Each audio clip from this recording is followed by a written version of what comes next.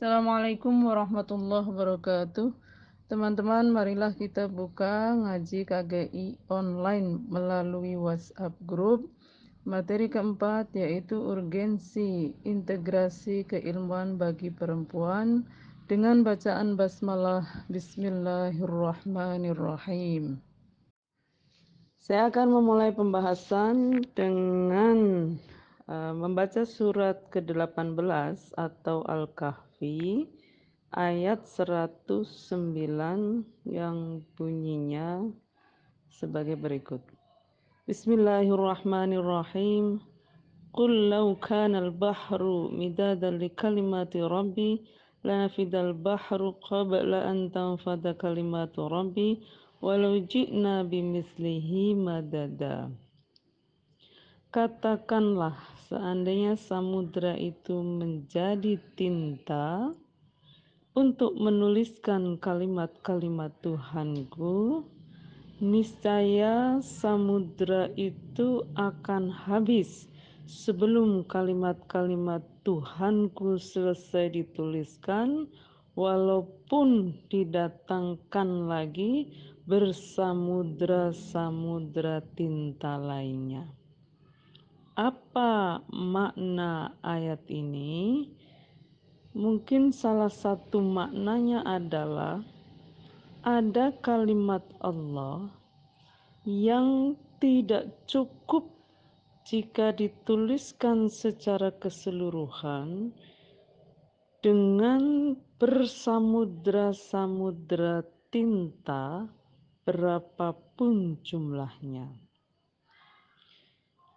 Apalagi artinya?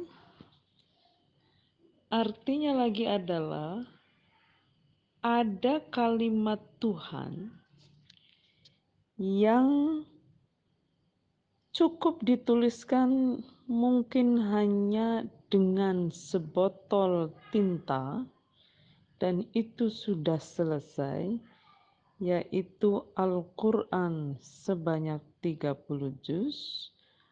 Dan ada lagi ayat lain dari Tuhan yang tidak terbatas sebagaimana terbatasnya Al-Quran.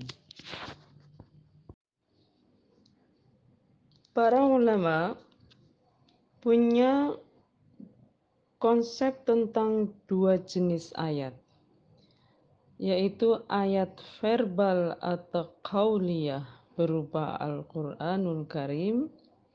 Yang kedua adalah ayat non-verbal atau ayat kauniyah, yaitu alam semesta raya beserta isinya.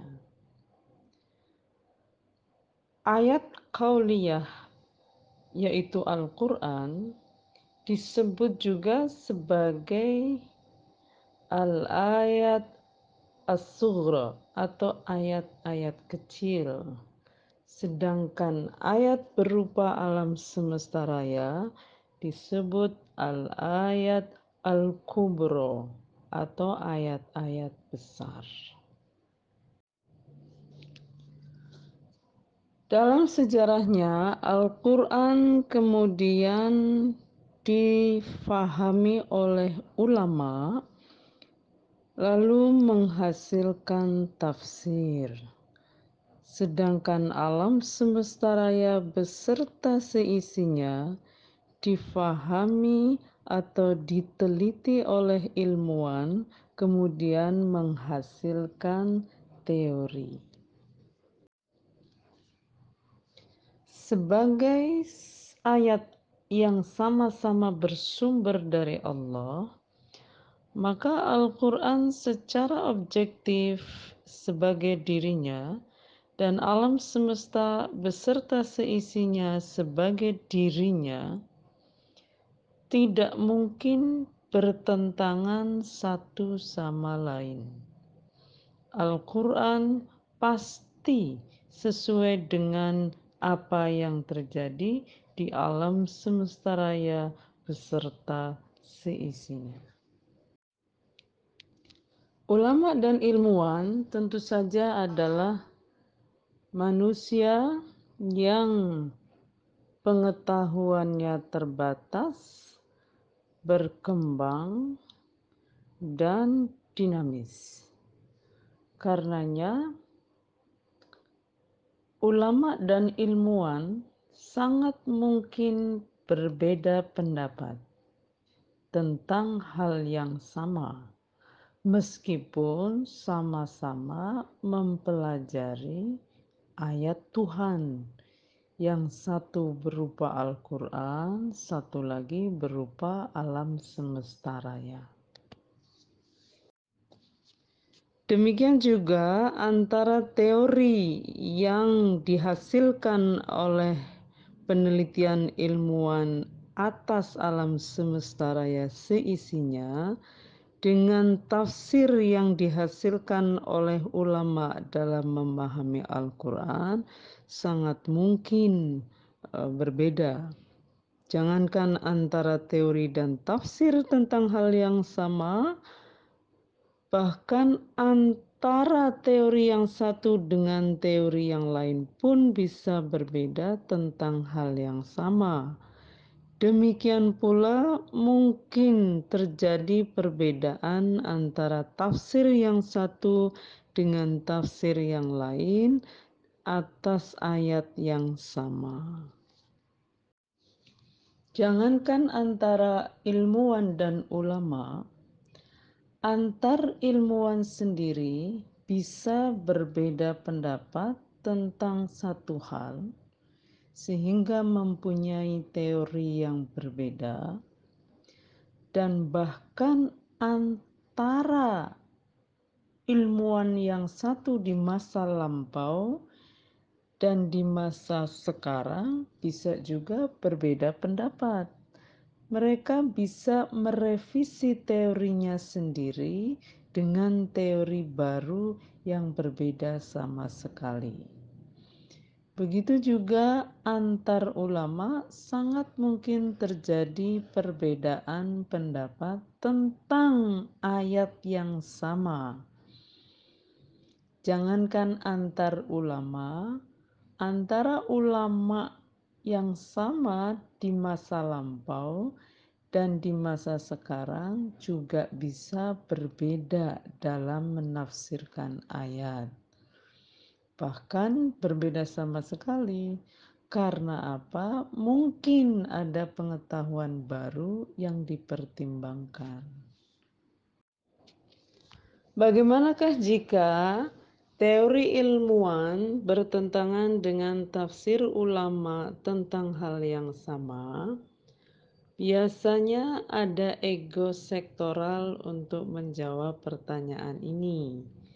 Dari kalangan ulama mungkin akan meyakini bahwa tafsirnya lah yang benar dan memaklumi kalau ilmuwan punya pendapat yang berbeda karena tidak mempelajari Al-Quran. Sebaliknya dari kalangan ilmuwan sangat mungkin meyakini bahwa teorinya lah yang benar dan memaklumi kalau ulama punya pendapat yang berbeda karena tidak melakukan penelitian atas alam semesta raya dan seisinya.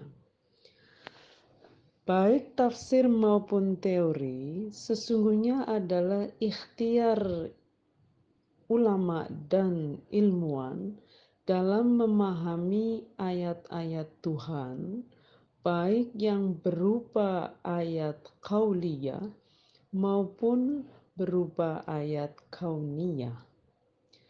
Sebagai sebuah ikhtiar, baik teori maupun tafsir sangat mungkin benar dan sangat mungkin pula salah. Maka ketika ada teori ilmuwan yang berbeda dengan tafsir ulama tentang hal yang sama, ada 3 kemungkinan. Pertama, ulama dengan tafsirnya itu benar, sedangkan ilmuwan dengan teorinya salah. Yang kedua adalah ilmuwan dengan teorinya benar, sedangkan ulama dengan tafsirnya salah. Atau yang ketiga, baik ilmuwan dengan teorinya maupun ulama dengan tafsirnya sama-sama salah. Sekali lagi, antara Al-Quran dan alam semesta raya seisinya sebagai ayat Allah secara objektif atau sebagai dirinya tidak mungkin bertentangan satu dengan yang lain, sedangkan antara ulama dan ilmuwan, antara tafsir dan teori ketika berbicara tentang hal yang sama sangat mungkin bertentangan satu sama lain. Ada dua cara dalam memandang sebuah perbedaan. Pertama adalah cara pandang dikotomis, yaitu dengan mempertentangkan dua hal yang berbeda. Dalam konteks keilmuan, cara pandang dikotomis ini memandang bahwa ilmu agama dan ilmu umum sebagai dua ilmu yang bertentangan. Bagi kalangan ulama, agamawan, cara pandang dikotomis ini misalnya muncul dari cara memandang bahwa ilmu agama adalah satu-satunya ilmu yang penting, sedangkan ilmu umum sebagai ilmu yang tidak penting dalam memahami sebuah kebenaran, khususnya adalah kebenaran agama. Begitu juga di kalangan ilmuwan, cara pandang dikotomis itu muncul dari cara memandang bahwa ilmu umum sebagai satu-satunya ilmu yang penting, sedangkan ilmu agama tidak penting dalam merumuskan apa yang disebut sebagai kebenaran. Jadi cara pandang dikotomis ini sebetulnya bisa ditemukan baik di kalangan mereka yang concern pada ilmu agama maupun di kalangan mereka yang concern pada ilmu umum. Karena cara pandang dikotomis ini, kemudian dialog antara dua jenis ilmu ini menjadi juga dipandang kurang atau bahkan tidak penting sama sekali. Tafsir ulama atas Al-Quran terus berkembang, meliputi banyak aspek dan dimensi Al-Quran sehingga melahirkan disiplin ilmu yang beragam dan kita kenali rumpunnya sebagai ilmu agama. Demikian juga teori ilmuwan dalam meneliti alam semesta raya beserta seisinya melahirkan banyak ilmu yang beragam dan kita kenali rumpunnya sebagai ilmu umum. Sebetulnya banyak istilah yang digunakan untuk membedakan dua jenis ilmu ini, yaitu ilmu yang bersumber dari ayat qauliyah atau Al-Quran dan ilmu yang bersumber dari alam semesta raya atau ayat kauniyah ini. Tetapi apapun istilahnya, dua jenis ilmu ini mesti difahami hanya sebagai istilah teknis untuk mengkategorikan saja.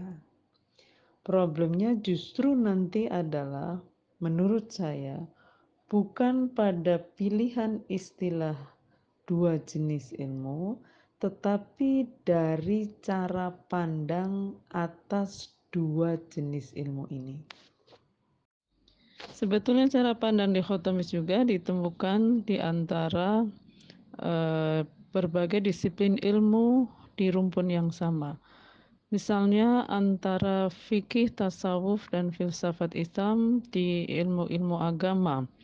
Masing-masing tokoh di bidang keilmuan tersebut memandang bahwa disiplin ilmunya adalah disiplin ilmu agama yang paling penting, dan memandang disiplin ilmu lain sebagai kurang atau tidak penting.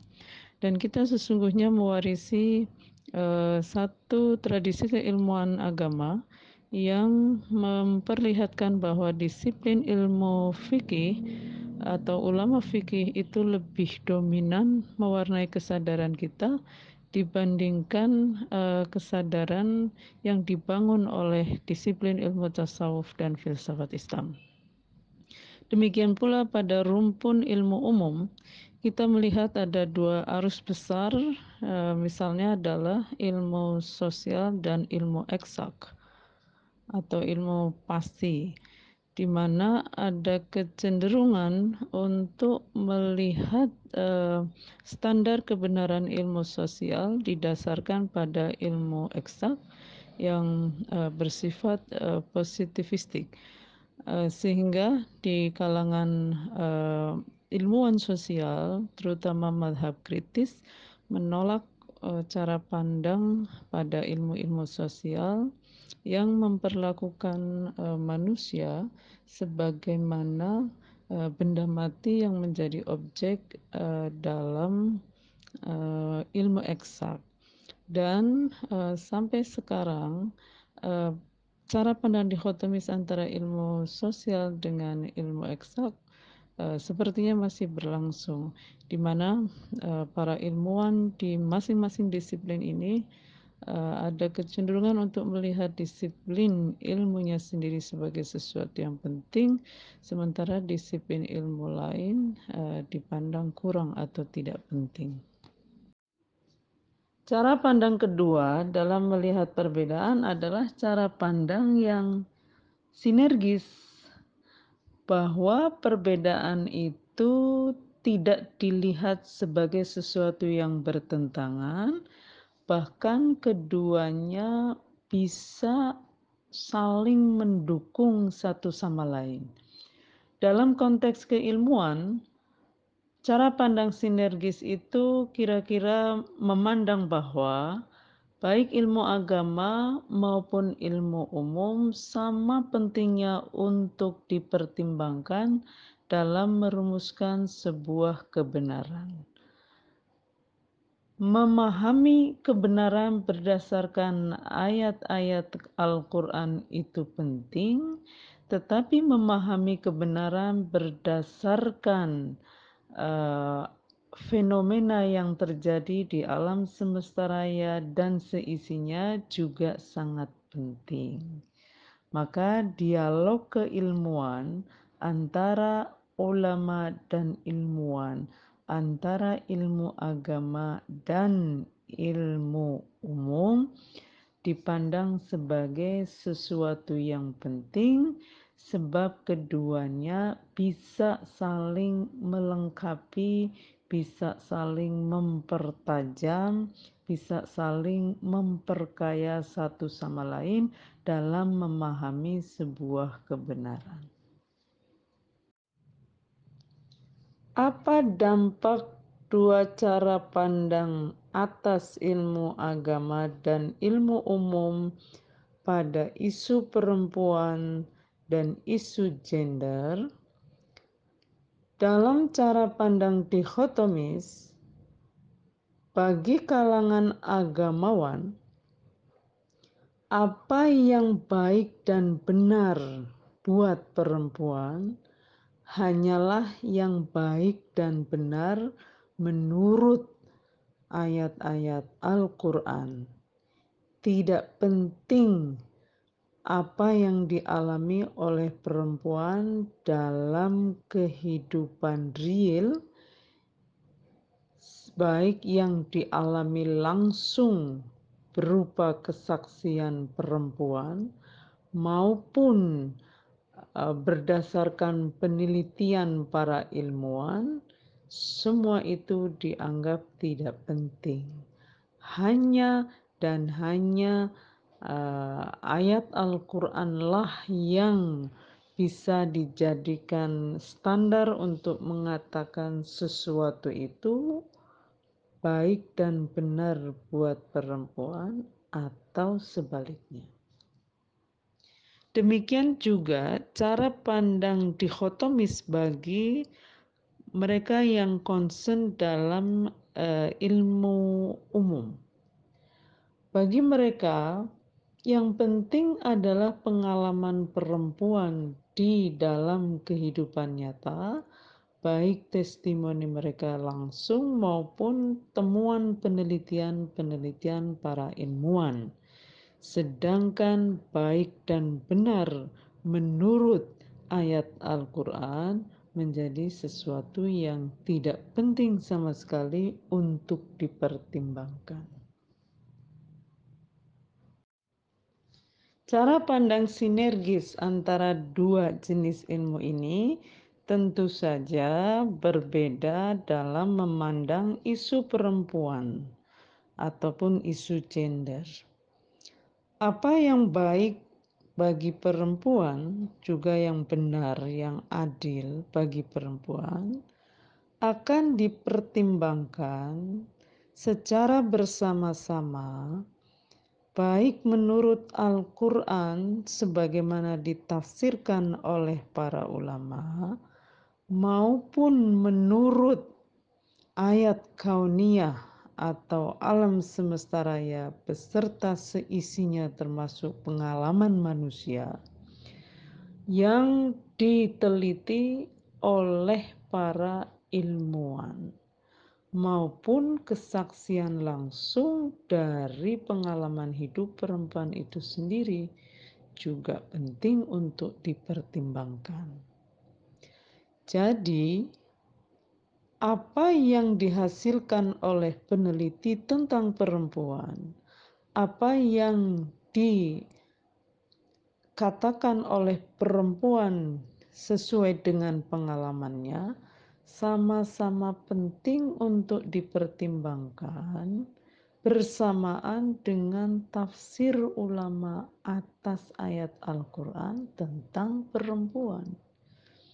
Jadi, sebagai sebuah ikhtiar, baik ilmu agama, tafsir yang dilakukan oleh ulama atas Al-Quran, maupun ilmu umum, teori yang dihasilkan oleh ilmuwan dalam meneliti alam semesta raya beserta seisinya adalah sama-sama penting untuk dirumuskan atau untuk dipertimbangkan dalam merumuskan apa yang baik, benar, dan adil bagi perempuan dan apa yang tidak. Jadi apa kedudukan ilmu, baik ilmu agama maupun ilmu umum bagi manusia dalam kehidupannya? Saya ingin mengingatkan bahwa laki-laki dan perempuan sebagai manusia sama-sama mempunyai status melekat sebagai hanya dan hanya hamba Allah, sehingga tidak boleh menghamba pada apapun dan siapapun selain Allah. Dan di samping itu, laki-laki dan perempuan sebagai manusia sama-sama punya amanah melekat dalam dirinya sebagai khalifah fil ard, yang tugasnya adalah mewujudkan kemaslahatan seluas-luasnya di muka bumi bagi makhluk Allah. Maka laki-laki dan perempuan sebagai manusia adalah subjek penuh kehidupan. Keduanya wajib mewujudkan kemaslahatan sekaligus berhak atas kemaslahatan baik di rumah, di masyarakat, di negara maupun dalam sistem sosial yang lebih luas. Ilmu, baik ilmu agama maupun ilmu umum, adalah alat yang sama-sama penting bagi manusia, baik laki-laki maupun perempuan, dalam merumuskan kemaslahatan.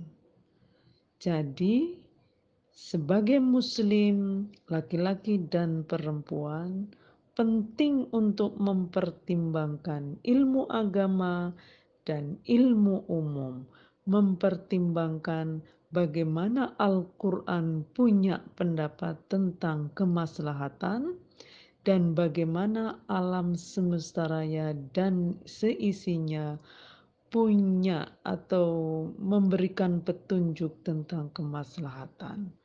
Apa yang difahami oleh ulama melalui Al-Quran dan ilmuwan melalui alam semesta raya dan seisinya sama-sama penting untuk dipertimbangkan dalam merumuskan kemaslahatan manusia secara umum, bahkan makhluk secara umum di muka bumi, termasuk di dalamnya adalah kemaslahatan bagi perempuan. Jadi, integrasi keilmuan yang saya pahami adalah satu, memandang ilmu umum sebagai ikhtiar para ilmuwan dalam memahami ayat-ayat Allah berupa ayat kauniyah atau alam semesta raya beserta seisinya. Meskipun mungkin para ilmuwan dalam melahirkan teori, kemudian melahirkan disiplin ilmu umum, tidak mempunyai kesadaran bahwa alam semesta raya dan seisinya adalah ayat Allah. Yang kedua, ilmu agama yang dihasilkan dari tafsir ulama atas Al-Quran adalah ikhtiar manusia untuk memahami maksud Allah di dalam Al-Quran.